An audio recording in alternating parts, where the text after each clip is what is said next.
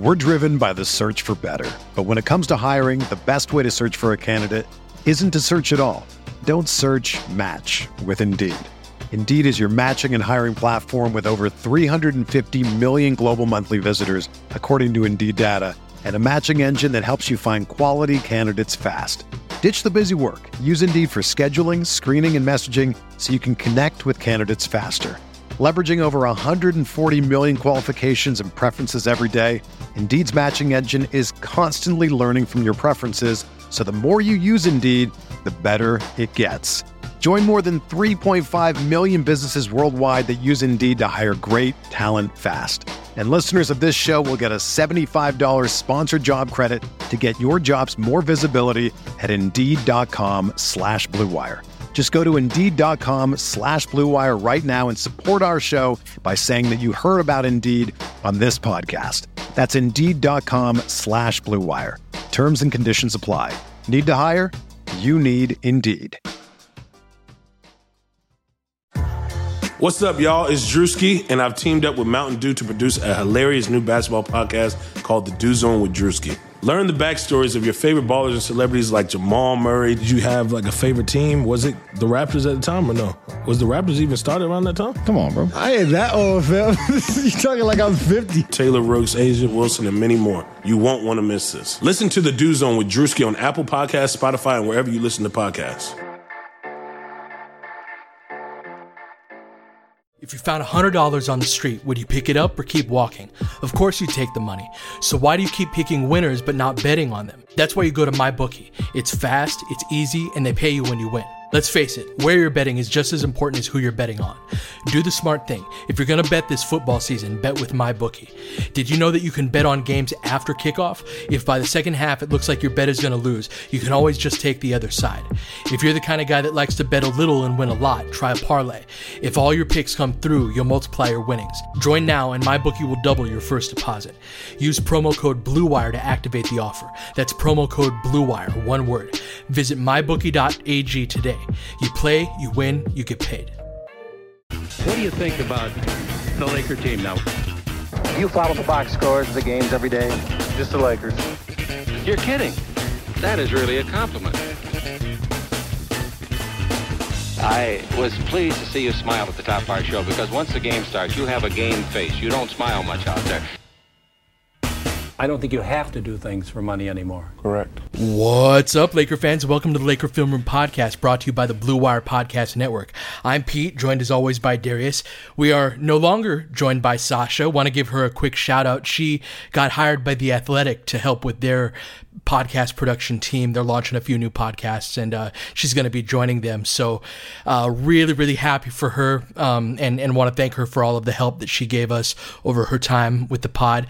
We're going to be keeping it in the family, and Jeannie is going to be handling that, the production responsibilities going forward. And we got a really fun show for you guys today.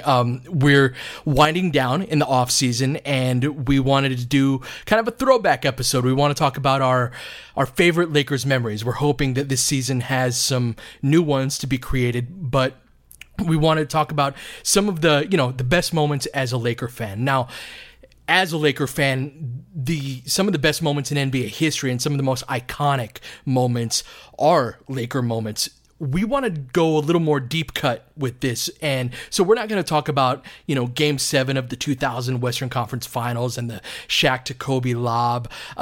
Probably not going to get into Game 7 of the 2010 NBA Finals or Robert Horry's buzzer beater in Game 4 of the 2002 Western Conference Finals. Some of these really iconic moments in NBA history. I would even add like Magic Johnson's baby hook. His baby hook, yeah. Or, geez, man, like Jerry West's like three-quarter court shot. Mm-hmm. Right, to tie the game in, I can't remember what year the finals that was. But I think it was 63 or so, and neither of us were around for that, but that is one of those moments that, spans the time. There was a timeless type plays and shots and games. We're very lucky as Laker fans to be able to do this, right? To be able to be like, we're not going to talk about those. They're talked about maybe a little bit too much. and kind of go into some deeper cuts. I think it's important as Laker fans and in the position that we're in to kind of keep some memories alive. And if you're a little bit younger and weren't around for some of these, then maybe hearing these for the first time, or maybe hearing them in a slightly different way. So we're going to go sort of chronologically. I'm going to start out because this play was really one of the first plays that made me just really connect with basketball. All right, so let's paint the scene here. It's Game 6 of the 1987 Finals. I am 6 years old, about to be 7 in a couple months. The Lakers were up 3-2 in a series against the Celtics. They had finally conquered the Celtics 2 years before with that baby skyhook from Magic Johnson in 1985, finally beating the Celtics after losing to them over and over again over the course of years with those Jerry West and Elgin Baylor teams. So it's 87, which is, I think most people consider to be the best of the Showtime teams. Lakers were up 3-2. It's Game 6, and they're at home in the Forum. It's the third quarter. There are about 10 minutes left in the third, and it's a close game. The Celtics are up by 1. The Celtics threw a pass into one of the great low-post players of all time in Kevin McHale, and the Lakers doubled down on him. Kevin McHale throws a bounce pass to he's trying to get it to the late, great Dennis Johnson, but James Worthy jumps the passing lane and tips it away. But he tips it kind of hard, right? And the ball starts heading toward out of bounds. And Worthy just books it toward the sideline, right? Trying to get it before it goes out of bounds. And he gets it just by by his fingernails, taps it back into Magic, and dives and goes sprawling along the sidelines. Magic has a 1-on-0 fast break, dunks it. Place goes nuts. The Forum, and it's great to watch one of the fun things we're going to do with this podcast is the LFR Twitter account. It's at LFR Pod, is going to be tweeting out some of these clips that are accompanying these great memories that we're talking about. And they pan to the crowd, and there's a guy with like this awful like orange brown tan and this like 1980s mullet and this like awful shirt. It's just this very 80s type of scene, right, where everyone's going nuts. And that play was really catapulted the Lakers to the win in that decisive Game 6, where it was a close game for most of that game, and then they ended up winning by 13, so they really pulled away in the second half. Now, again, I was 6 years old at this time, and that's the first time I was old enough to, I remembered Magic's baby hook, but I didn't quite, you're not quite old enough to understand what's going on. I was 4 years old at the time. This was a play where I was like, oh my God, that's awesome. And one of, the great things about sports is when your team has one of those moments and just that adrenaline rush and you feel like you can conquer the world, right? That was my first at age 6, my first experience with that was James Worthy diving out of bounds and just sliding, 15, 20 feet after doing so. And I was a little kid. I remember distinctly in our living room, we had this little oval shaped coffee table. My little brother still has this coffee table in his living room, by the way. This coffee table is 35 years old. And I used to bounce like a Nerf ball off of it and dive onto the couch while swatting the ball away, pretending I was James Worthy, completely crashing into my couch and, destroying my living room and getting yelled at by my mom and whatnot. And, or recess where we'd play basketball. I thought saving the ball from going out of bounds, I'm talking first, second grade here, was the coolest thing you could do on a basketball court. And all that goes back to James Worthy. I actually had a chance to tell James an abbreviated version of this story at the Spectrum Bloggers Night a couple of years ago. And he was very amused by it. He's like, oh, were you at the game? And I think I depressed him a little bit by being like, no, man, I was 6. And, Sorry, you're old, James Worthy. Yeah, exactly. That was exactly. He was like, "Oh, yeah, that was a while back, wasn't it?" But that was the first raw moment, right, of being a Laker fan, where I was old enough to really get it. What do you remember about that play? So that play was actually going to be on my list, but it got moved down a little bit for a couple of other memories that I have. The thing that always stood out to me was it was against the Celtics, right, and just sort of, I was a little bit older than you at that time, just by a couple of years, but those games always, the intensity for those games, and maybe this is nostalgia, or maybe it was just us being kids, right? But those games just seemed like they really were life or death, right? And so to see James Worthy just sort of race as fast as he could, and Worthy kind of had that interesting gait, right? Like when he was in a full-on sprint, like he really did sort of look like he was like galloping out there, and with that burst, he'd do it a lot too on breakaway dunks where he'd do sort of that Statue of Liberty dunk that he was famous for.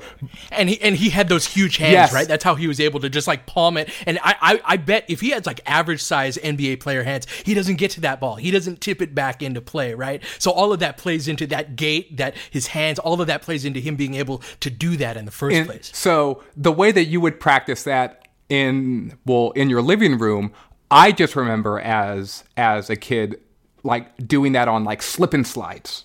Right? So, because that's exactly what it reminded me of when James Worthy went like sliding across the sideline, right? So he's just laid out full on. And so whenever we would have a slip and slide, I would just run and dive like one arm extended and acting like I was James Worthy. It truly was like just one of those sort of most iconic plays for Lakers fans. Right? Like, that's not one that gets played in a bunch of highlight reels. It's not going to make one of those, like, you remember those 1990s, like, NBA on NBC telecast where they'd show all of these highlights from, like, finals past and all these plays that live on in NBA lore. That play was never really one that got included in those types of montages. But for Lakers fans, I feel like this is one that certainly stands out if you're of a certain age. That's right. So now you, my man, let's hear your first one. I think you're along similar lines. No. So I'm also in 19. So I'm also. It's also a Celtics memory. It's also 1987, but it's the following season. So it's December 11th, and the Lakers are playing in Boston Garden. They're down by 1 point, and you know this is sort of a revenge game, right? So the Lakers had beaten the Celtics in the finals just in June, like months earlier. And they're in Boston now, so the Celtics are clearly wanting their revenge. The Lakers are inbounding the ball. I think there's 2 or 3 seconds left on the clock. I can't even recall who's inbounding. Maybe it's Byron Scott. Do you remember?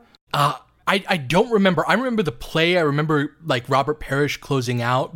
And this is also before you had like tenths of a second, right? So it was like you either had 3 seconds or you had 2 seconds, right? It was nowhere in between. But I don't remember who the inbound passer was. So it's on the left-hand sideline, out of bounds play. They run a play for Magic Johnson to come across sort of almost like on an Iverson cut, right? Like he's coming across the court from right to left. He catches the ball, and in all-in-one motion, he sort of turns towards the basket, jumps off his wrong foot, fires a jumper, and banks it in. Clock expires, the buzzer sounds, Lakers win, and Magic is just running around like a madman, right? And they have sort of pushed the Celtics back down, right? Like for all of the Celtics, they're ready to make their comeback. They're still in this. They're ready to sort of say, we're ready to compete with you guys again. And Magic basically shuts it all down with truly one of the clutch shots, I feel like. And this is something, and this is a tangent here, but throughout my life, Magic Johnson has never really been mentioned as one of like the clutch players in terms of like shot makers. Mm-hmm. That's totally true. Yeah. Like in his career, but he has hit so many buzzer beater or game winners or shots that were just sort of like, how the hell did he make that? This is totally random, but I remember this play, and I can't even remember who they were playing. It might have been the Rockets, or it could have been the Clippers. It was someone wearing a red jersey, I think. And the Lakers were down by 3 or something like that. Magic catches the ball at half court and does that sort of turnaround heave. You know the shot I'm talking about, and it's just a right? bucket. He didn't even bank it in. It just went straight in, right? And he just kind of threw it, right? Yeah, no, that's totally true. I've never thought of that because we think of Magic as the great assist man of all time, right? But when it came down to it, man, he could put the ball in the basket in some of the biggest moments. So that banked in, and it ended up being ruled a 2-pointer, but it looked like a 3, right? And yeah, it was right on the line. So, but off the wrong foot, runner banking it in against a closeout. It was just an amazing shot. So he got doubled. Robert Parrish came to double team him, right? And Robert Parrish was one of those classic 7-footers, right? One of the really great shot blockers of his era. And they knew that was going to Magic Johnson. And yeah, Magic's drifting to his left, but jumping off of his right foot with Robert Parrish fully extended on a closeout. And it just didn't matter, right? And it was a lucky shot, right? He banks it in. But I remember one of my vivid memories of that was as soon as the ball went in, the whole team sprinted off to the locker room, right? It wasn't something where it was where they like hung around. You didn't have replay or anything like that. No, they were very out. much like the Fisher .4 shot, right? Like basically, if we get off the court fast enough, no one can tell us that this didn't count or we lost, right? Like we're gonna just take this win with us right off of the floor, and it's just one of those memories that will always stick with me, being a kid and sort of it wasn't a playoff game, but it certainly was a rivalry game. And coming off of the previous year's finals, it just seemed like one of those moments where the Lakers were saying, no, we're still the champs. That was the place where the Lakers separated themselves from the Celtics in the 80s. The Lakers won in 80, 82, and then 84? 85. No, 85. No, 84 was the Celtics. No, that's right, 85. Right, 85 was... Yes. Right, and the Celtics won in 81, 84, and 86. 86 was against the Rockets. The Rockets beat the Lakers in the first round, I believe it was that year, in 86, off of this bull Ralph crap. Sampson reverse volleyball hit set. The back of, it looked like a volleyball set. Like... Yeah, it was just this ridiculous shot. I remember, was it Michael Cooper who like fell to the floor like he had been shot? Like Craig Elo did after Jordan shot at the foul line, right? That's right. That's right. And so, the Lakers got upset in 86. So going into 87, right, where I talked about that James Worthy play in the closeout game, the Lakers went ahead in titles in that decade 4-3. Right, and you said, that was the rubber match against the Celtics in '87, right? And That's so right. that was That's what right. put Magic up against Bird 2-1 in their finals matchups, which Magic rubs into Larry to this day. Absolutely. And so the Lakers win it in 87. Then they have that game against the Celtics, right? And I love how you phrased it, like push the Celtics back down, right? They were still at the height of their powers, the Celtics were, but that team never won again. They didn't win again until 2008. And so, they push them back down, and then the Lakers repeat, and they're the first team to win back-to-back titles, I think, since the Bill Russell Celtics. Maybe the Knicks did it in the early 70s. I may be misremembering, but it had been a long time since any team had repeated. So, that was one of the great memories, man, just watching Magic fling that up there. Now let's fast forward a few years to probably my favorite non-title winning Lakers team. The very close second is the 2008 Lakers. I really loved that team, even though they did lose to the Celtics in the finals. The 1995 Lakers, we're talking Game 5 of the 95 Western Conference semifinals. Now, the year before, the Lakers had missed the playoffs for the first time in my lifetime. They went 33-49 in Nick Van Exel's rookie season. This was, when you think about the transition of the Lakers, Magic retiring right before the 91-92 season, you go from a team that's really constructed with veterans you're trying to win a title to, oh crap, we're a 7 or 8 seed. And so they made the playoffs a couple of years with James Worthy and Byron Scott leading the way. Sedale 3. You had Shout out to Sedale 3. Vlade, right? Bro, that 91-92 team, this is off topic here, but one of the big holes in that team that lost to the Jordan Bulls in 91 was they didn't have a backup point guard. They didn't have somebody who could come off of the bench. You had like Tony Smith. You remember him? Man. They had him Haven't thought of him in a while, right? Out of Marquette. And Tony Smith was kind of this combo guard type, and he was fine. He was a good, decent defender, but he wasn't really a rotation. Like, he wasn't a championship caliber backup. Sedale Threatt had some good years in Philly. Maybe he played for the Sonics, but Seattle, I remember him from Philly. I think the Lakers got him from Seattle, if I recall. Anyways. You might be right. I remember him from Philly, but either way, he was like a solid, like, borderline starter / backup, and they had gotten Sedale Threatt. They had tried to get Sherman Douglas from Miami with this like poison pill contract that was in restricted free agency, but they weren't able to get him. But they got Sedale, and Sedale was this great. Sedale was kind of like Lou Williams before Lou Williams. Like, he was money, shooting them pull-ups, going to the left, driving to the right, and was just this like solid great point hands guard, right? As a defender too. I remember Chick used to call him the Thief. Yes, the Thief. Oh, I haven't thought of that in years. Yes. So getting Sedale, that 91-92 team, who knows if they not, like, look, those are some of the great teams of all time, those Jordan Bulls, right? But I do think the Lakers get back to the finals that year if Magic doesn't retire. So anyway, you've got a couple of years that were unexpected, right? In 92 and 93, they were 7th or 8th seeds, just barely hanging on to the playoffs with Magic's sudden retirement. By 93, by the 93-94 season, that was Van Exel's rookie year, and Van Exel was awesome. You had Doug Christie and Anthony Peeler, Vlade and Eldon there, but they were a 33-win team, and they missed playoffs for the first time in my life. That summer, they trade a first-round pick for Cedric Ceballos, and it ends up being a late first, but they end up drafting Michael Finley with that. I always thought that was interesting, who turned out to be a very good player, in the like mid to late 20s. But Ceballos was really good, right? He was an all-star with the Lakers, had a 50-point game, was a 22, 23-point scorer, and they draft Eddie Jones. Eddie Jones' rookie year was close to making my list for me because that was just like, that in and of itself was so fun. He was such a fun rookie. And him dunking on Sean Bradley in Philadelphia after playing at Temple, right? But anyway, so this is that season. The Lakers have a 15-game improvement from the year before, and they make the playoffs. They win 48 games. Del Harris wins NBA Coach of the Year.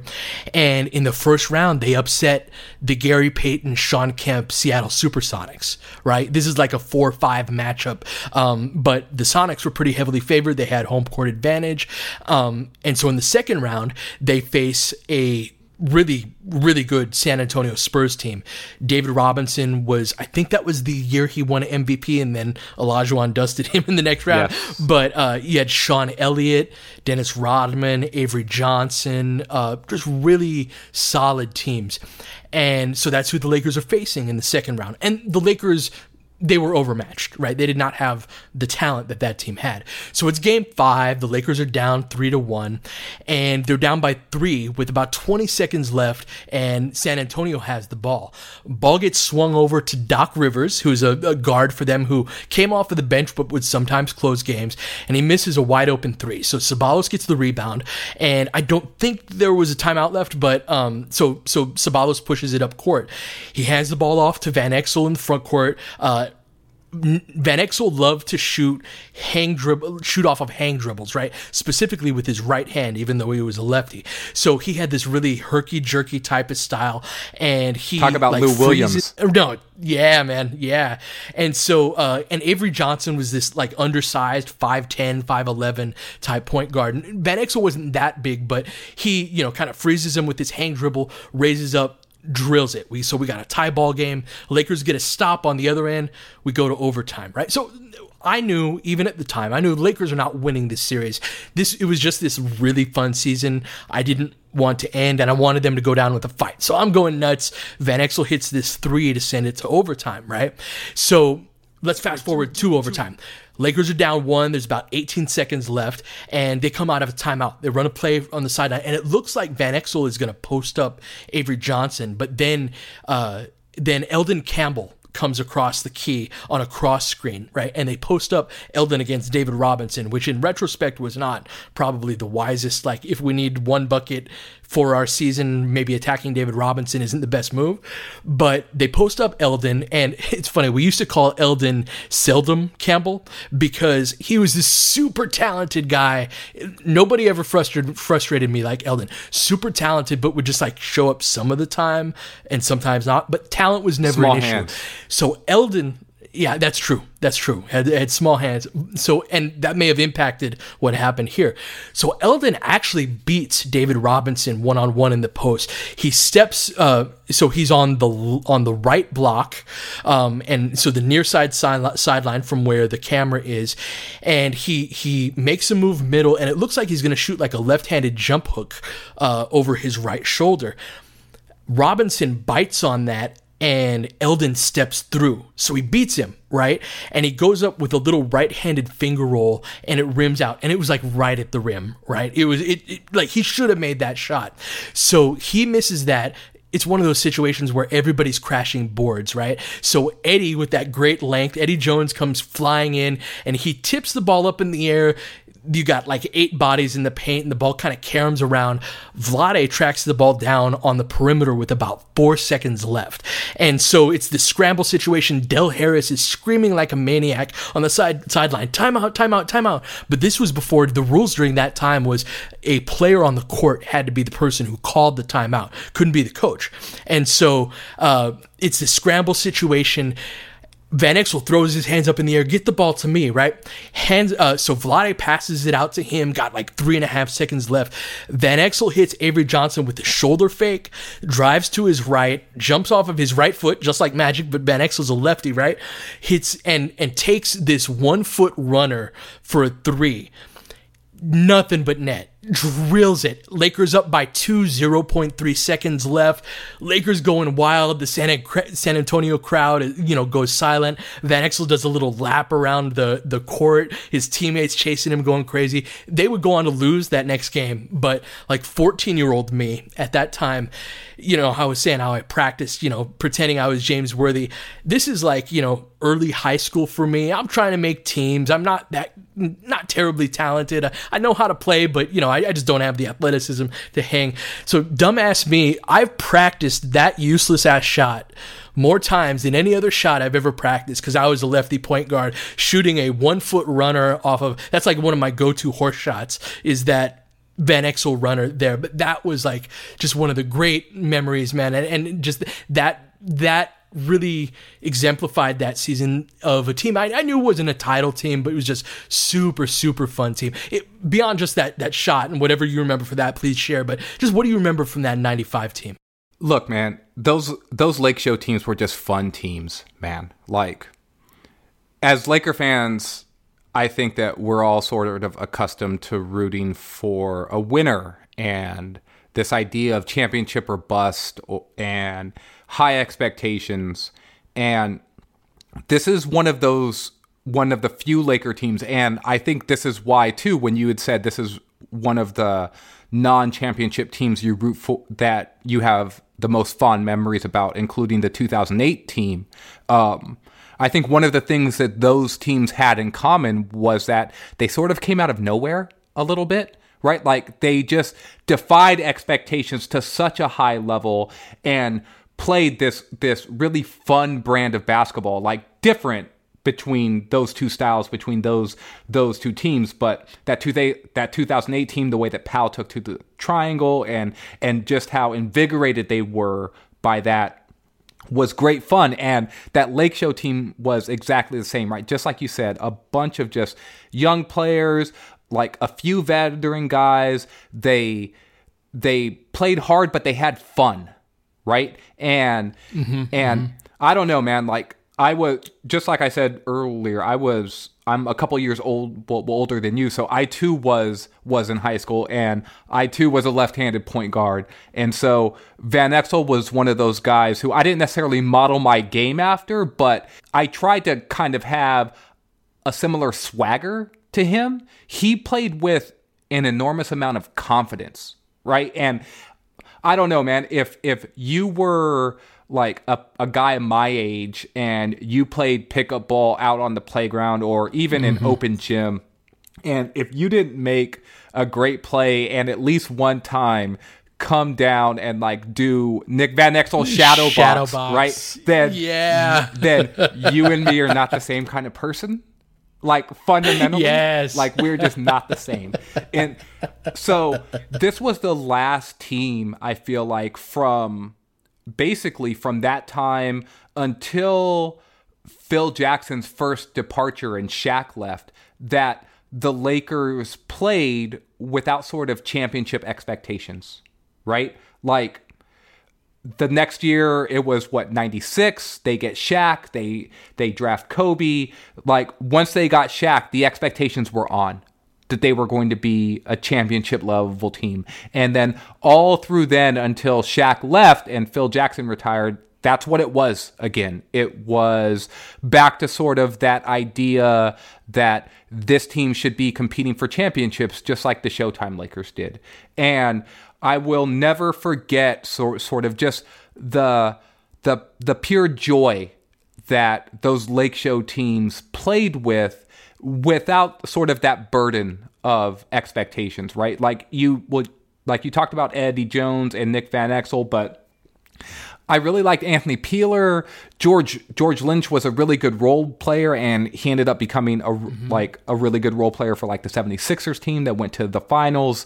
They still had Vlade. They were just a really nice, fun team. That doesn't mean that they didn't frustrate me at times. I had the same frustrations you did with Eldon Campbell. But still, like, they were one of my favorite teams. And one of the first teams where I was old enough to really understand that they were playing with a bunch of young guys, right? Like, because when you think about the Showtime Lakers, if you were old enough where you saw the beginning of that run, like Magic Johnson was a 20-year-old rookie. Like James Worthy obviously came out of college as a 4-year senior, and then he broke his leg early in his career. So, but he was still like a 23, 24-year-old, like number one overall pick, right? Like all of these guys who the Lakers drafted and came up with, whether it's Byron Scott or even like Michael Cooper at the beginning of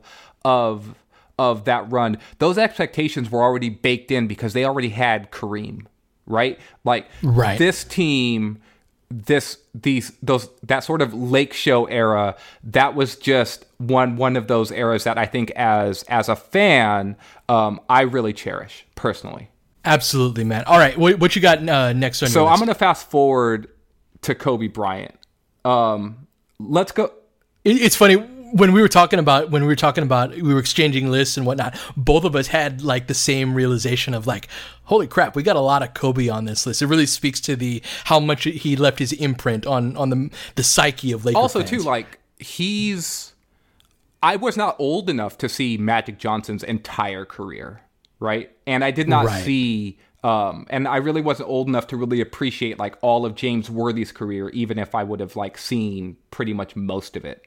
And every other great Laker player, I don't think any of us got to see all of them, right? But you and I both lived through and saw an entire 20-year career of Kobe Bryant. So there are so many memories that Kobe gave us as a lifelong Laker that are just sort of like embedded in the fabric of our fandom, you know? So let's get to Kobe.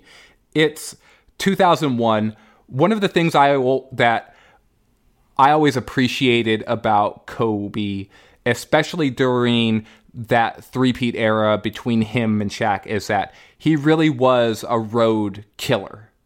I always thought Shaq, to me, and I don't want to necessarily call Shaq a front runner per se, but what I loved about Shaq is that Shaq had a great way of sort of tapping into the home crowd, and he really let the home crowd fuel him, right? So he was a showman, right? He was a showman that wanted to, perform for the, favorable crowd. So I'll never forget, like, obviously we said that we were going to leave like memories like this off, but the lasting memory for me of Shaq is that alley-oop lob in 2000 against the Blazers, right? And he is so locked in. You see him running around the court and pointing up into the stands. Kobe and teammates are trying to like chest bump him and high five him, and he's not paying attention to any of that, right? Like he's just locked into the home crowd, and that was Shaq. And if you remember the 2001 playoffs, Shaq destroyed teams at Staples Center. Yeah. He just demolished them. But Kobe was always a guy who I felt like got off more on shutting up the road crowd and playing well on the road and sort of taking teams' hearts. And so one of my favorite Kobe memories was the road performances that he provided in the Western Conference semis against the Sacramento Kings and then the Western Conference Finals against the Spurs. And he had a back-to-back game set closing out against the Kings and then game 1 against the Spurs. And just listen to these numbers, Pete. So to close out the Kings, conference semis, game 4, 48 points, 16 rebounds. Oof. Comes out the next game, game 1 against the Spurs on the road, mind you. Right? Because remember, that was the year Derek Fisher got hurt. The Lakers didn't have home court advantage. I think, I can't even remember what seed they were. Were they the... I think we were 3 seed. I want to say we were 3 seed. Yeah, I thought they were a 2 or a 3 seed, but they were playing in San Antonio to start off the series. The Lakers are clearly rolling. They had swept the first 2 rounds, but I wouldn't necessarily say that they were underdogs, right? But they did not have home court advantage. Kobe goes out game 1 against the Spurs, 45 points, 10 rebounds. So this is your shooting guard, right?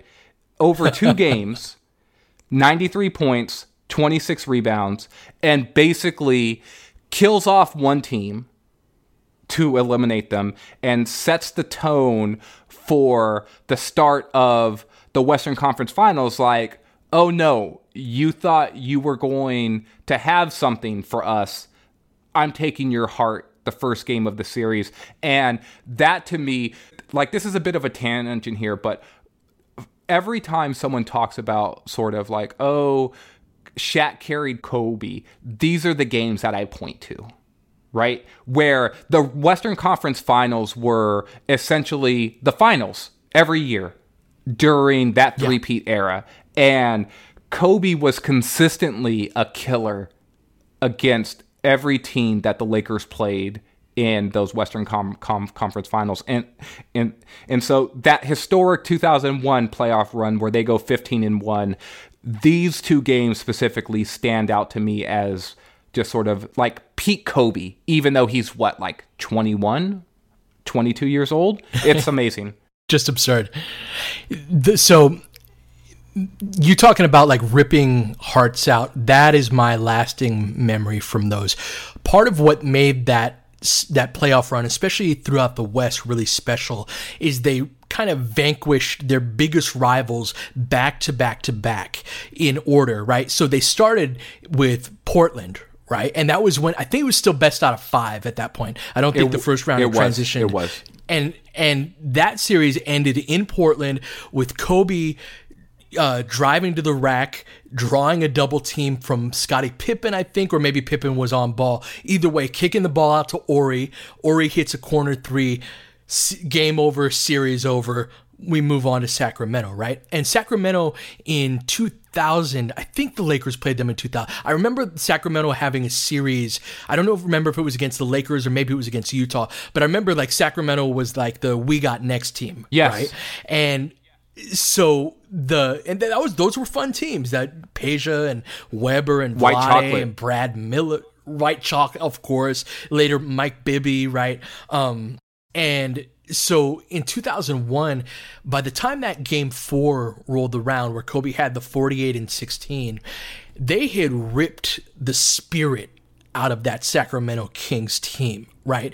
And Kobe was when we talk about like Kobe's clutchness and things like that, to me, that was always the best element of Kobe's clutchness. Was he was a great white who, if he smelled blood in the water, it was over. It was over. He was going to absolutely step on your throat and just end it. And that was something, when you watch that game and when you watch the highlights to that, you see just a team that's broken in terms of the Kings. They had lost that game 3. I think that game was, maybe that game wasn't close, because I remember them just eviscerating teams. But by game 4, it was just a formality, and Kobe completely took advantage of that. Then, like you said, going into the next series on the road, 45-10. I don't know if you remember this, but I don't remember if it was game 1 or game 2, but Kobe had the critical play to win the game. Fisher pulled up, I think it was game 2, but I'm not sure. Fisher pulled up from the top of the key to take a pull-up jumper. The Lakers were down 1, or maybe it was tied. I don't remember. I think it might have been tied. And Kobe was being defended by Derek Anderson out of Kentucky.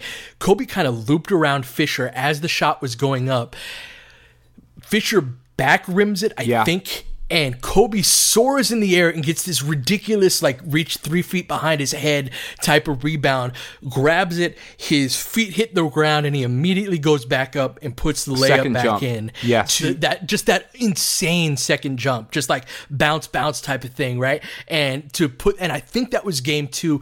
And like you said, they didn't open up a home court advantage. So that put them up 2-0. I don't think it was game 1. Someone correct me in the comments tomorrow when we release this if I'm wrong about that. But after that game 2, it was like, oh yeah, this is over. And because it was going back to LA, Lakers had won. I think by the time that had happened, they'd won like 16 games in a row, going back to because they ended the regular season on like an 8-game winning streak. So they were just rolling at that point. And so that put back really, that was the dagger in the hearts of the Spurs. And then they just whooped them in game 3 and game 4, and it was over. So yeah, those really, stand out to me as the, quintessential Kobe, being that assassin on the road. Before we continue, this is super fun. Let's get a word from our sponsors, and we'll get back to our list. There are countless ways to keep up on what's happening in the world of sports, but how are you supposed to read every great article? How are you supposed to watch every awesome highlight without losing time in your busy day? Scrolling through every app and visiting every website on a daily basis is impossible. Now coming to the stage is Axios Sports. Axios Sports is a modern sports page delivered directly to your email inbox. Each morning, you'll see the best stories from around the sports world, from the NBA and NFL to niche sports like cricket and ping pong. The emailed newsletter highlights the most important stats and trends, giving you the ability to stay informed. It's super simple to sign up. Go to sports.axios.com. Axios Sports is clean, crisp, and gives you everything you need to know. Read it in 5 minutes in the elevator or discover a deep dive article while you're on the train to work. Not only will you be caught up, you'll be the cool person sharing the amazing link with your friends and coworkers. Join the 100,000 sports fans who get caught up on the day before it even begins. And best of all, there's no paywall, no subscription fee, nothing. This is free, curated sports content delivered directly to you. Do yourself and your time a favor. Sign up for the Axios Sports newsletter for free at sports.axios.com. Subscribe to feel more informed without spending time clicking through websites, apps, and social media platforms. Again, try for free at sports.axios.com.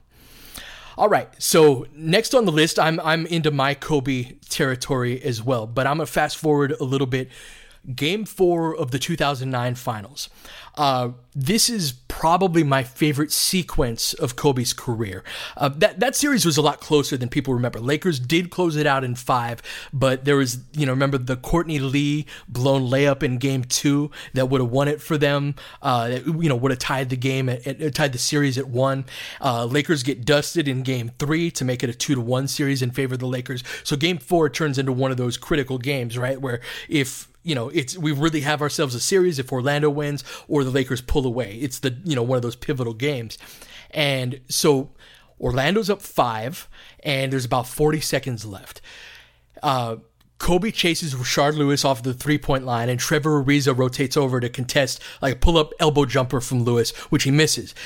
Derek Fisher gets the rebound with about 38 seconds left, and he outlets to Kobe. And this is, to me, one of the brilliant plays of Kobe's career. So again, we got about 38 seconds left. Lakers have the ball, down 5. So where does Kobe's mind go? He's thinking, we have to get a 2-for-1 here. So he pushes the pace. Ariza runs with him, but he's along the other sideline, across the court. And it's this like 2-on-4 type of fast break. But Kobe knows that he's got to push it. So he's driving up the right sideline. Jameer Nelson slides over to cut him off. So Kobe plants his right foot, spins toward the middle, and he's kind of off balance, and Dwight Howard has come over to contest it. So even if he wanted to get a shot, it wasn't the type of play where Kobe could plant his other foot and really elevate. So Dwight would have blocked that if Kobe would have taken the shot. So Kobe, all in one motion, spins middle, jumps as high as he could with minimal elevation. Dwight's contesting it. He sees Powell as a trailer and flips it over his shoulder to Powell for a dunk. Lakers down 3, right? Brilliant play. And so now there's about 31 seconds left. Lakers, he got them that 2-for-1. So on the next play, Orlando's looking to run some clock, right? Run down the clock, and it ends in the last, 7-8 seconds of the possession with a pick and roll between Hedo Turkoglu and Dwight. And on the weak side, you've got Kobe and Derek Fisher defending their men. Kobe thinks that Fisher is the guy who's supposed to tag on Dwight, and Fisher thinks that Kobe is the guy who's supposed to tag on Dwight. So neither of them do it. So Dwight rolls to the rim, and he's alone. Powell's, hedging a little bit higher. It's not Powell's fault on this. It's just a miscommunication. So the ball gets entered into Dwight. I still to this day don't know how Kobe does this. Kobe recognizes, oh crap, this is going to be a dunk with, 10 seconds left in the game or whatever. He crashes down and pretty much tackles Dwight to make sure that he doesn't get this dunk, doesn't allow it to be an and one or anything like that. So Lakers are down 3 still though, and there's I think 10, 11 seconds left on the clock. Dwight misses both free throws. So Lakers got a shot now. And so down 3, the Lakers choose, which I think was a smart move by Phil, to go full court rather than advance the ball off of that second missed free throw to half court. Well, Orlando goes into full court pressure, and they double Kobe in the backcourt, 90 feet away from the hoop. And in one of the more mature moves of Kobe's career, Kobe just kicks it out, just kicks it ahead to Trevor Ariza. And then Ariza skips the ball across court to Derek Fisher. Derek Fisher brings the ball up the right-hand side, much like that Nick Van Exel 3 to send the game into overtime in Game 5 of the 95 Western Conference semis. Fisher brings the ball up in his left hand, though. Van Exel had it in his right, also defended by a short point guard in Jameer Nelson. And Fisher sees where he's at, puts him on his heels, and just raises up and drills it. Right. So we've got a tie game, great comeback in his last 40 seconds. Everybody did their job. And I loved how Kobe just made the right play rather than trying to dribble through those two guys. Lakers end up winning in overtime on another, Jameer Nelson doubles down on Kobe in the pinch post. Kobe kind of delivers an elbow as he kicks it out to Fish at the top of the key. He drills that 3 to kind of ice the game, backpedals and gives that little, that smile. Remember that grin? And that if you don't know, you better ask somebody. This is what I do type of look. And Lakers win that, that really pivotal Game 4. And so, it was a great game, but to me, that's probably my favorite, 45-second stretch of Kobe's career. What do you remember about that game in that series? Just everything about the circumstance and making the right play that entire stretch, right? I think it's great the way that you're zooming in here to sort of give us the details of what was going on in those moments. But I always like to zoom out, right? And so remember, a year before, the Lakers had just lost to the Celtics in the finals, right? I remember one of the first pieces I wrote at Forum Blue and Gold was sort of this idea about whether or not the Lakers were tough enough coming off of that Celtics series, right?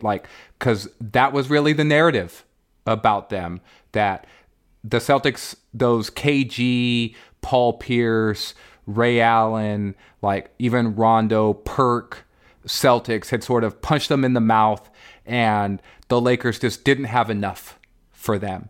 And so now you fast forward a whole regular season, and now they're in the finals, and this truly is like sort of a gut check moment, just like you said. And the Lakers, I feel like, really showed their experience and their pedigree in those moments where they looked like the team that knew how to win, and Orlando looked like the team that just wasn't ready. And that's one of the things that I'll remember most about that sequence that you just described there is I don't think you'll ever really get good answers about like why was Jameer Nelson playing so far off? Like why did Orlando sort of like offer a token double team to Kobe? Like it's not even like they gave him a hard trap, right? Like they showed him a double with enough space for him to still sort of see the whole court and make that pass ahead.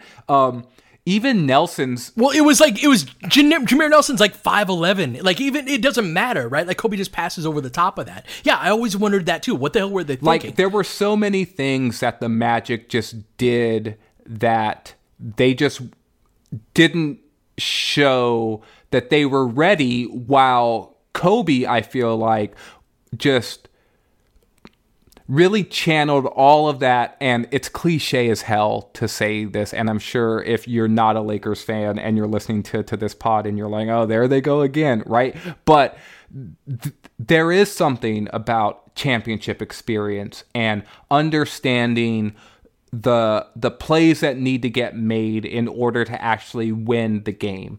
And Kobe catches a lot of grief, and some of it well-earned, for like the shot attempts and trying to do too much in certain moments, but I don't think he gets enough credit over the course of his career for actually making the right play. Like the play that's actually going to win you the game, that isn't necessarily the highlight reel shot with a defender closing down on him.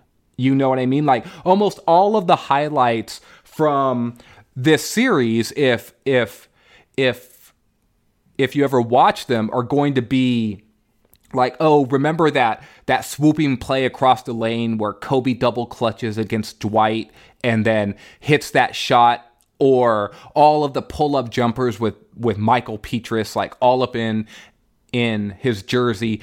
Those are the highlights that I think most fans remember. But for me, like you, the two biggest plays, like three of the biggest plays that series were passes, right? It's Kobe's pass ahead out of the double team. It's that Kobe flip over the head to Powell for that dunk. And it's that Kobe pass out to Fisher to win that game on the three-pointer when Jameer Nelson came to double team him. And those are all just the right basketball play. And they're all passes. And I've said this a bunch over the years, but some of Kobe's most iconic plays are actually passes. The lob to Shaq, those three passes that we just talked about, the pass to Artest in Game 7, right, against the Celtics. Like, those are things that sort of get swept under the rug in the legacy of Kobe, but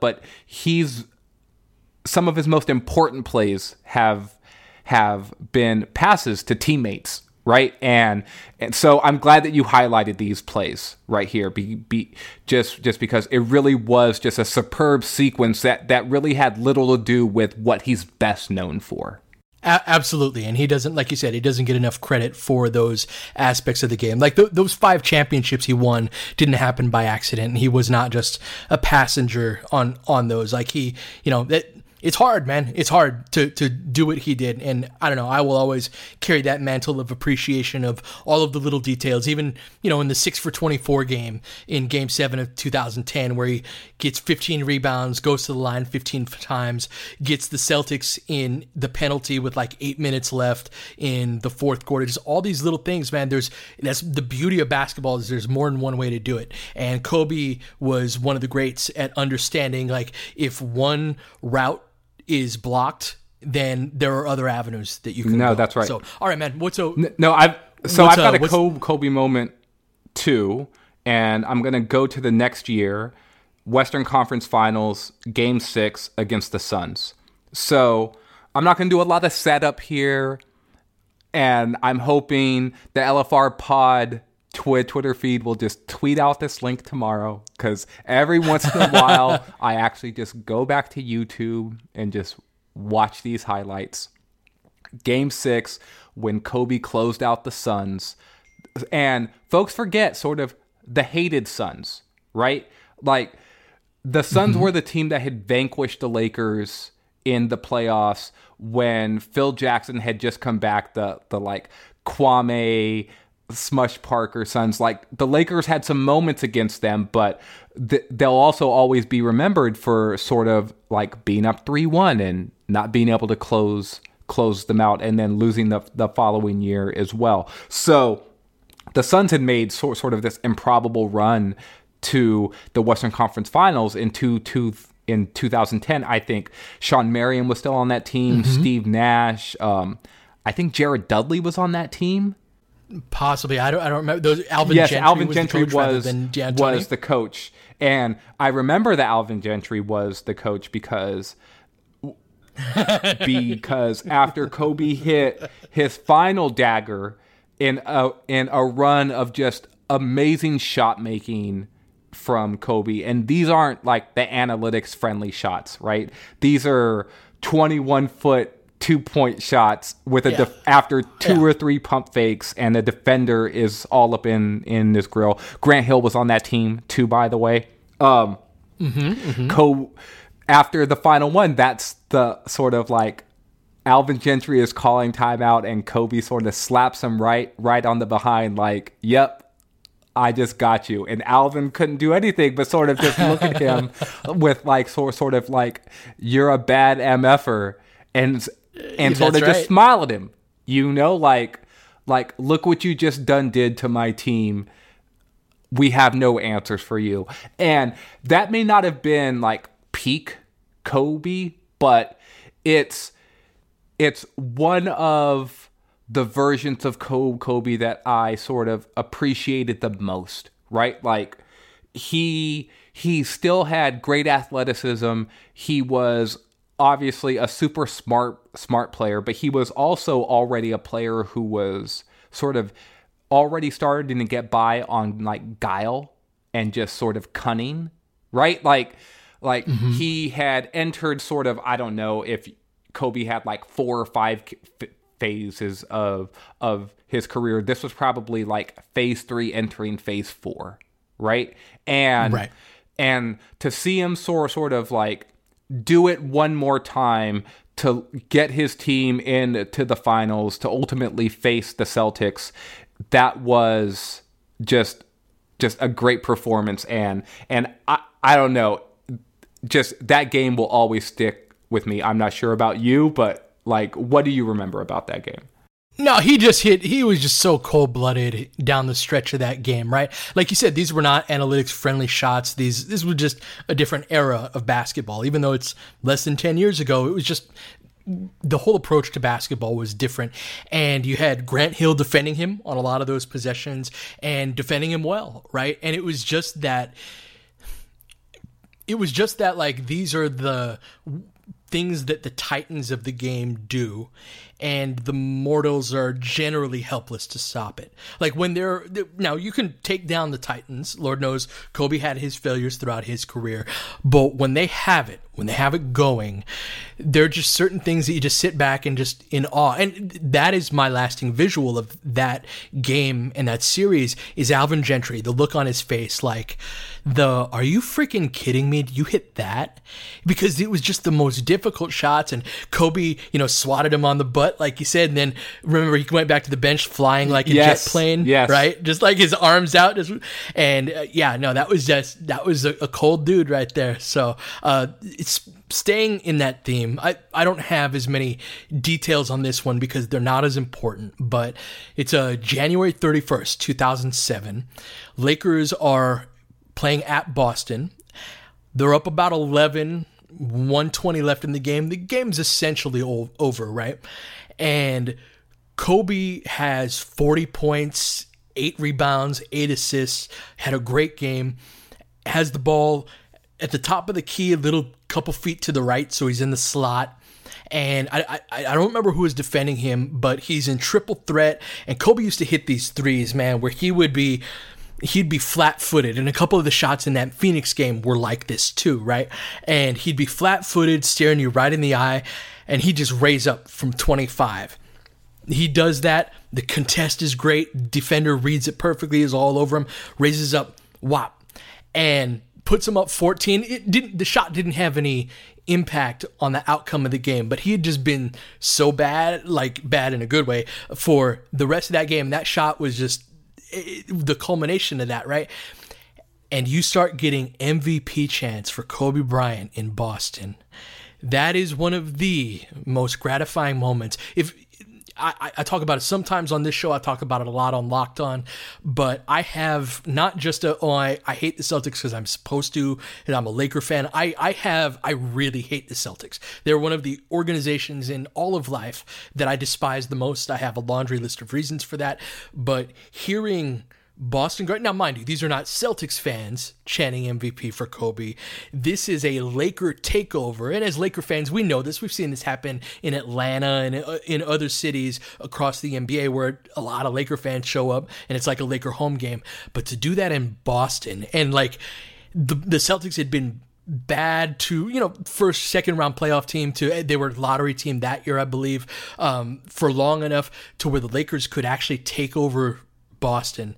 And like, cause that would never happen in LA. As long as I live, that won't happen in LA. That was just so tremendously gratifying, as kind of, how you said the Magic shot like pushed the Celtics back down. This was that in a different way, right? Like this was that in a, like, you aren't the big bad Celtics anymore. You're just another team. And that's just one of my favorite moments. Yeah, no, What's interesting about that period is sort of both teams or both franchises sort of being at these low points, right? The Celtics had been in sort of a prolonged low point, which I think all Lakers fans took joy in. But for the Lakers, this was like 6-7 months before the ship his ass out comments by Kobe Bryant, and really about 5 or 6 months before the Celtics remade their franchise by trading for Kevin Garnett and Ray Allen, right? And so, yeah, you would have never guessed they would have been won the NBA title. No, or you would have never guessed that both of those teams would play in the finals like what, 15, 16 months later? Right? That's true. So yeah. It was a very interesting point in the Lakers and Celtics like franchise history and like the rivalry, right? Because in essence, this game did not matter in like the big picture for the league landscape or anything like that. But moments like these will always matter to Lakers and Celtics fans, right? And that's so right. Regardless, just like you said, you'll never see, like, Lakers fans will pay their proper respect to the legends of the game, right? Like, they will applaud Larry Bird if it's his last time playing at the Forum or things like that.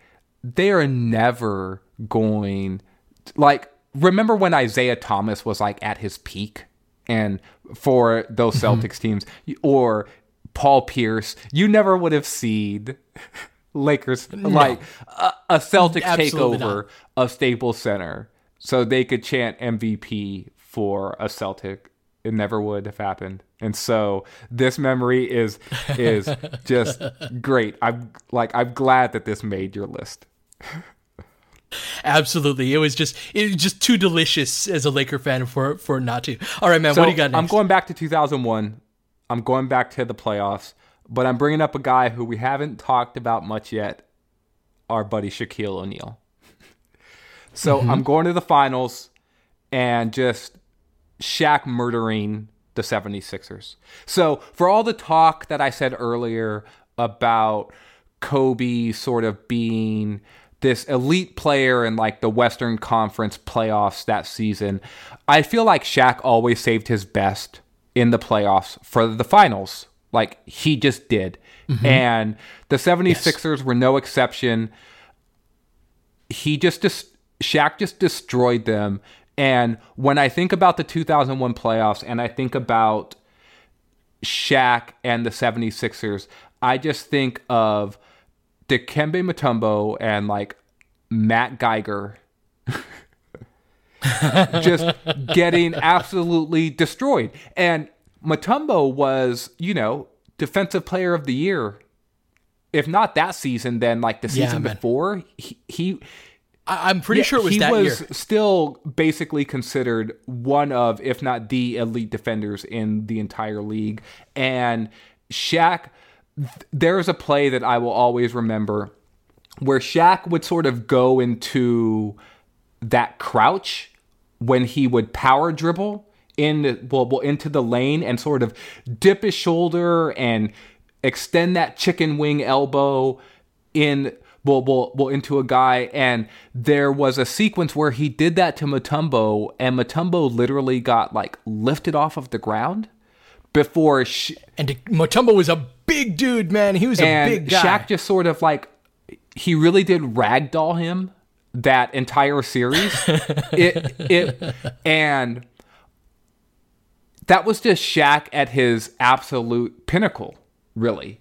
And yeah, fans who are like coming up in like today's game, right? If you're like a 12 or 13 or 14-year-old, like the same age that you were talking about when you're watching like those Lake Show teams, and all that you've really seen in your like basketball watching life of being a fan, even if you've been a fan since you were like 7 or 8 years old, what you've mostly seen is like, oh, like LeBron James or Steph Curry, and like now today's players like Durant and Harden and all of these guys. I don't think anyone who actually did not see Shaq play can really have an appreciation for just how destructive he was to opposing defenses and big men in general. There were just a ton of players, not like Mutombo, who was, Mutombo's a Hall of Famer. I'm talking about like the Matt Geigers, the Todd McCulloughs, the like you can rattle them off on and on and on. Jerome James types, like all of these guys. A lot of those guys were in the league simply because a player like Shaq existed. Jim McIlvaine signed I think 7-year, $35 million contract, which was a lot of money at that time, or maybe 5 years and 35, specifically to defend Shaquille O'Neal for the Seattle Supersonics. That's why they were in the league, man, and like making big time money just to do that. No, I remember, like, do you remember when the Thunder traded for Kendrick Perkins? Like this wasn't for Shaq, right? But it was to deal with like size, the Lakers size specifically, like the Bynum and Powell front court. And so the Nets, the Lakers played the Nets in the finals the next year. What did the Nets do? The Nets traded for, guess who?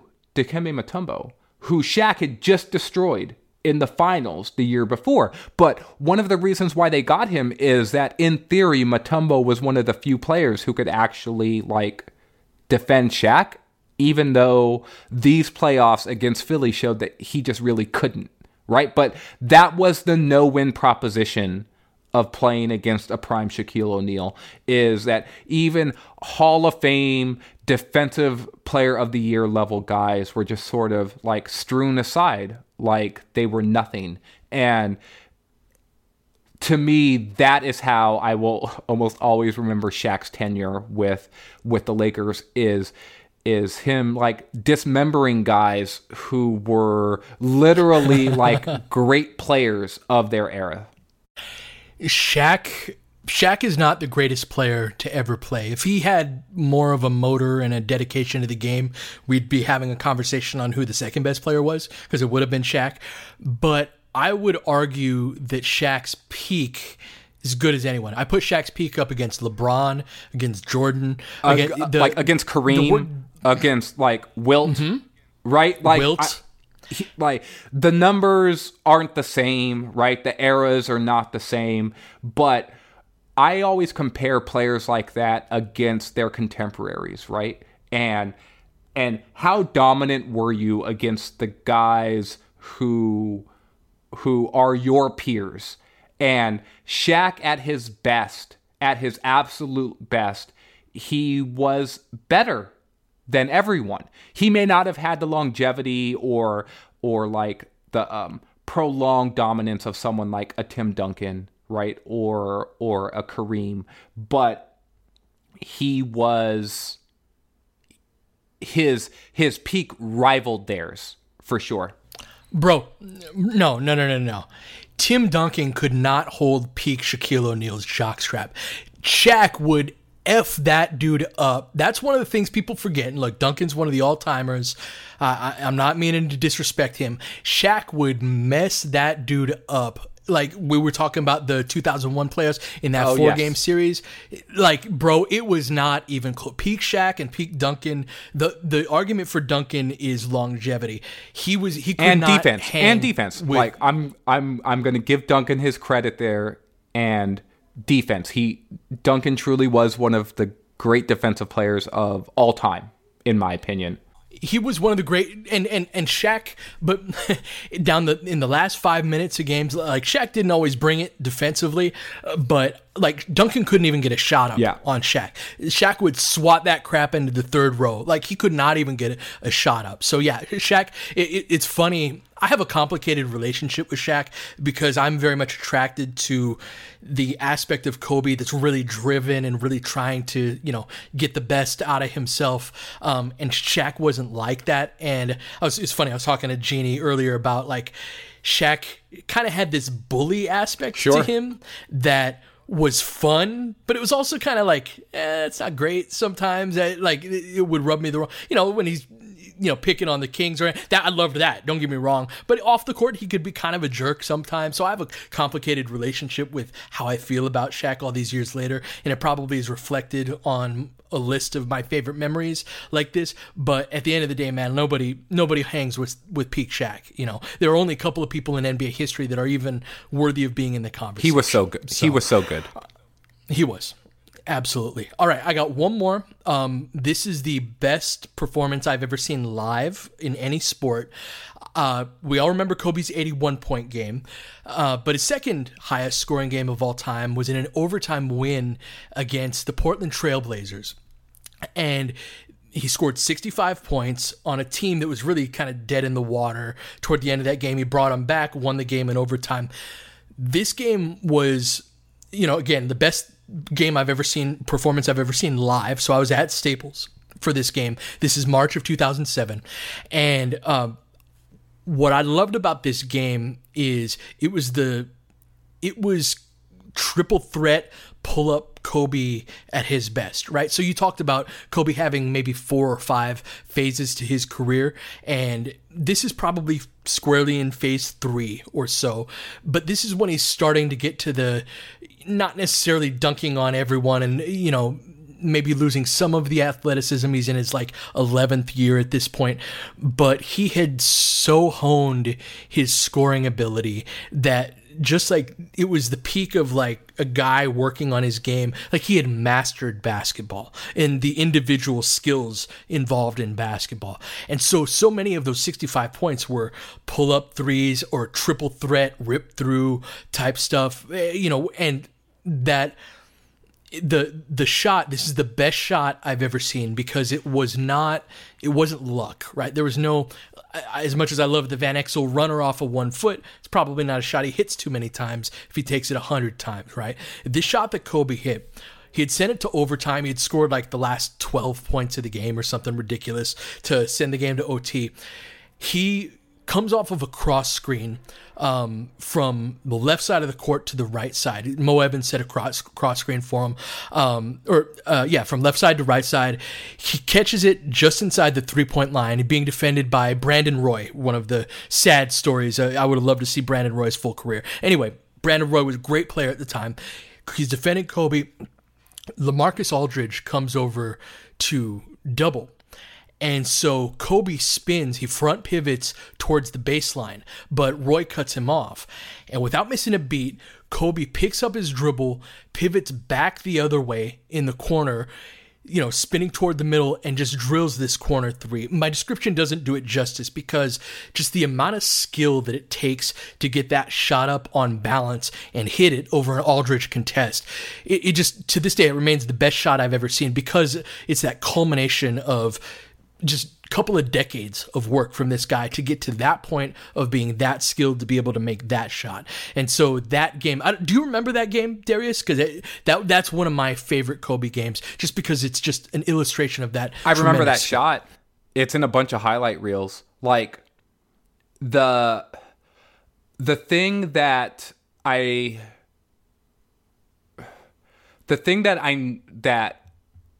I think most about Kobe in the moments that you described is that he was both fundamentally sound but innovative and creative at the same time, right? Yeah.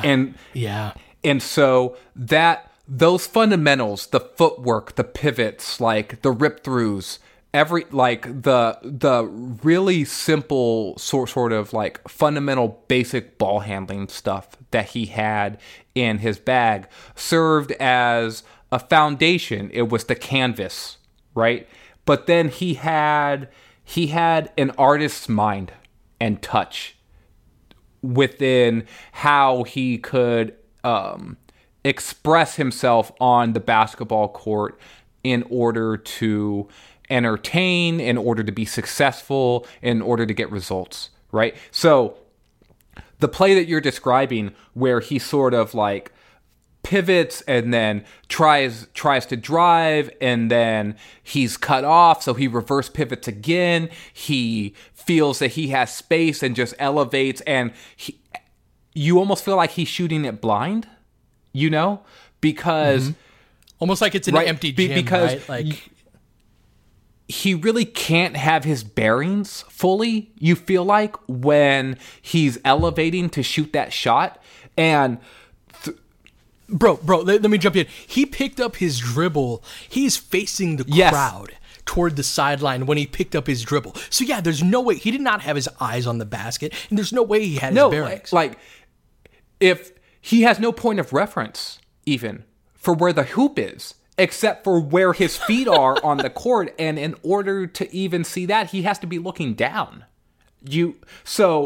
Imagine going from that position to a shooting position, and then to hit the shot as well. It's really ridiculous. It's like if you watch a highlight reel of Kobe, and there's that play he had against, I think the first time he busted it out was against the Knicks, but he later used it several times, including against the Nuggets and multiple other teams, but where he would sort of hard right-hand dribble to his right, pump fake, and then get the defender in the air, and then reverse pivot with a spin before he went into his jump shot.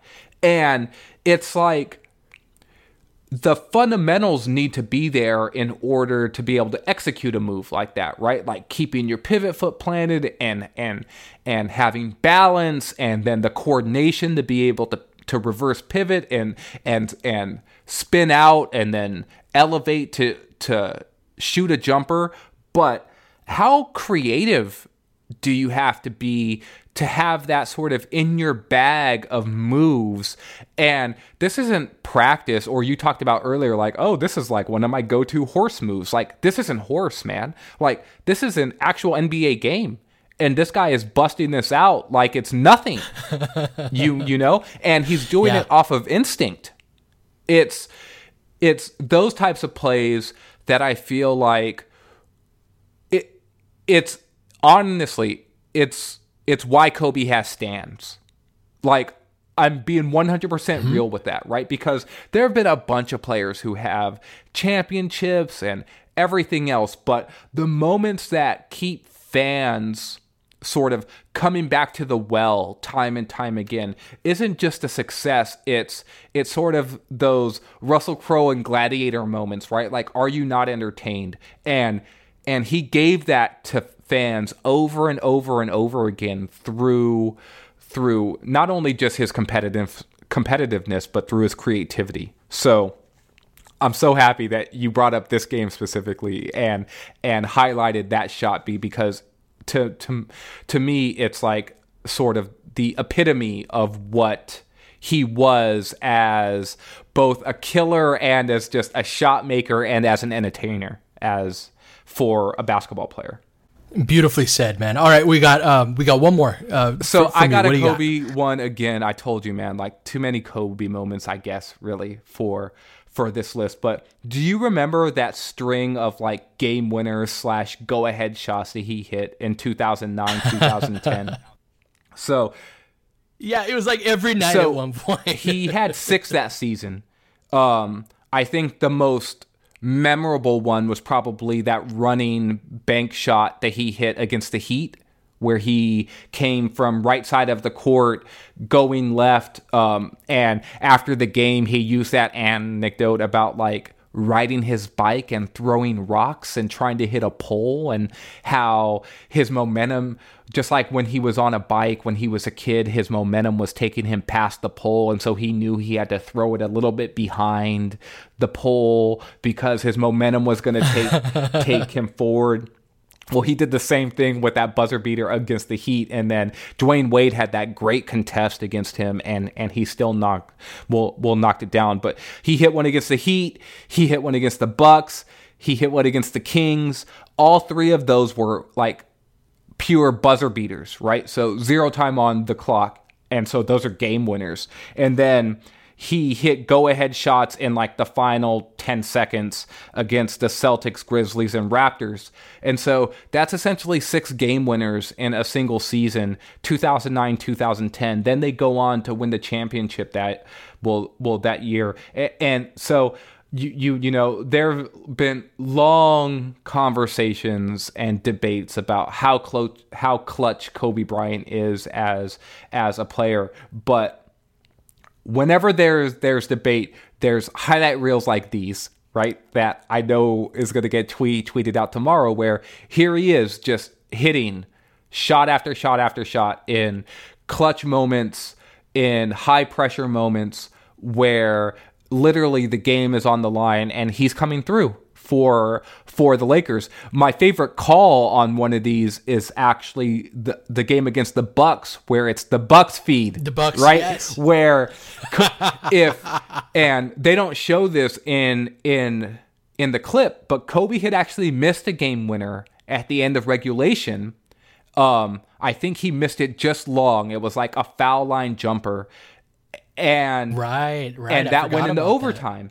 So the game's in overtime, very similar situation, except I believe it's like an open court sort of like delayed break sort of play. And Kobe's bringing the ball up, dribbles into a post up at like the left elbow, turns and shoots his patented fade away jumper, and the Bucks announcer sort of says, half under his breath but loud enough so that it's on the telecast, he says, "Miss it!"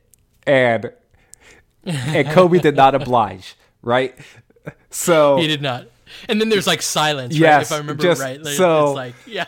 that string of game winners, right? So championship the previous season, like just a great regular season with a bunch of like games that were probably closer than they should have been, right? Sort of like that championship swagger of like, oh, well, we'll just win these at the end, or we don't have to play hard every night, which I'm sure Phil Jackson just loved, by the way.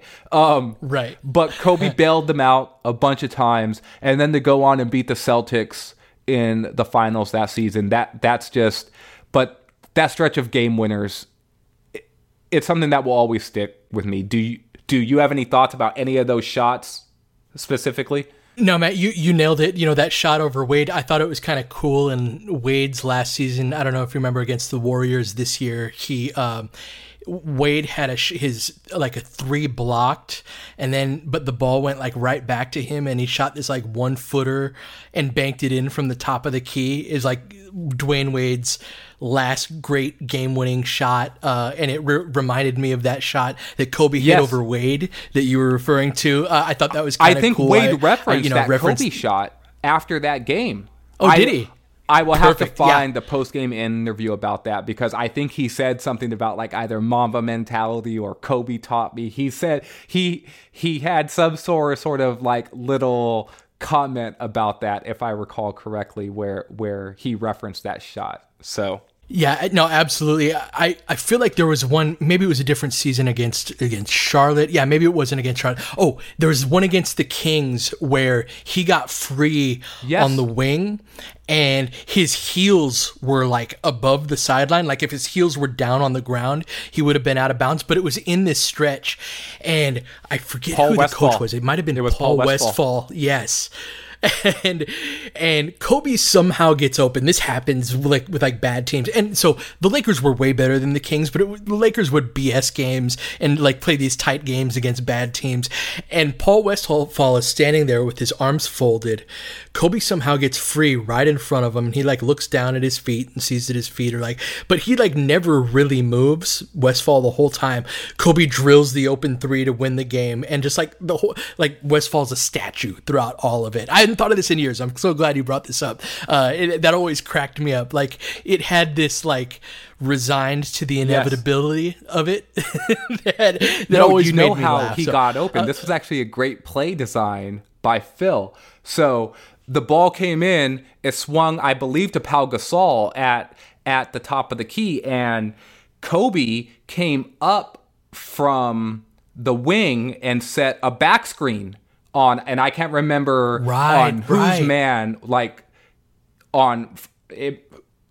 I can't recall who his teammate was who he set this back screen for, but he set the back screen maybe for Derek Fisher to clear out, and then he bumped the defender on the screen so hard, and that defender sort of, I don't know if it was half flop or if Kobe shoved him a little bit, maybe a little bit of both, right? But that defender just sort of bounced off, and so that's how Kobe found himself wide open. If the Kings were running that right, they probably just switched that, right? And then that player stays connected, but Kobe really got him well with that screen, and that defender just bounced right off of him, and then he found himself with like 5-6 feet of wide open space, caught that ball, just like you said, heels above the out of bounds line, right there on the sideline, and he just buried it. Great shot. Just amazing, man. Just amazing. Bro, this was so fun to take this trip down memory lane with you. Stick around. If you're listening, stick around for, instead of our normal outro, we're going to be piecing together a lot of the radio calls and television calls of these plays and these moments that we've discussed in this pod. I can't wait to work on this to put that together. Some of the honorable mentions between Darius and I that we came up with, James Worthy's triple-double in Game 7, the only triple-double of his career to close out the Pistons in Game 7 of the 1988 Finals. Pau's first game in the Magic of that in early February of 2008, right after we traded for him. Bynum's emergence earlier in that year. Lamar Odom's dunk over Birdman in the playoffs against the Nuggets. Nick Van Exel's game winner in the Lakers' last visit to the Boston Garden. Similar to Magic hitting that shot, Van Exel hit this turnaround, three from 30 feet away and that was the last game, and Del Harris is talking crap at the end of it. That's one of my favorite ones. Kobe's two absolutely ridiculous threes over the Kobe stopper Ruben Patterson to close out the season in 2004, and there are many more, and we didn't even get to the iconic ones, your 81-point game, your .4, your Shaq to Kobe lob, all those ones we talked about. Kobe 62, Mavs 61. Yeah, bro, like we're lucky as Laker fans, but this was super fun to do some deep cuts. You've been listening to Laker Film Room Podcast. We will catch you guys next time. Stick around for the outro. Ainge has got it in low to McHale. McHale wants to turn, he's double teamed. This pass out in front, broken up by Worthy. Tip to Magic. Worthy dives on his belly. Magic scores. There's Magic, got it. Magic fires. It's good. They will. The Lakers win the game. Campbell in and out. The ball is tipped, and it's saved. 3 seconds left. Here's Van Exel. This is for the win. He got it. Kobe Bryant, 48 points, 16 rebounds. An amazing performance by Kobe. Shot with his 8th block shot that ties an NBA Finals record. A lot of Laker fans sticking around for this. You're seeing something that's very rare indeed. A Laker to get MVP chance in Boston. Of all places. Are you kidding me? I know Red Auerbach is rolling over. Kobe, hard to believe. Are you kidding me? Unreal. Are you kidding me? How strong was that? A triple on a fall away in the corner with a shot clock down. Lakers by 3. Ryan spinning in the lane, back for Gasol, pretty pass, and it's back to a three-point game. And the critical part was Pietrus jogging back, didn't bounce the floor. It's a 2-for-1 situation. Kobe Bryant picked up by Bell. There's the move. 2, 1, miss it. Unbelievable. Bryant, yes. And that was a little tough to Alvin Gentry. Add insult to injury, Kobe. I mean, what a shot. I mean, you can't defend that. Are you kidding me?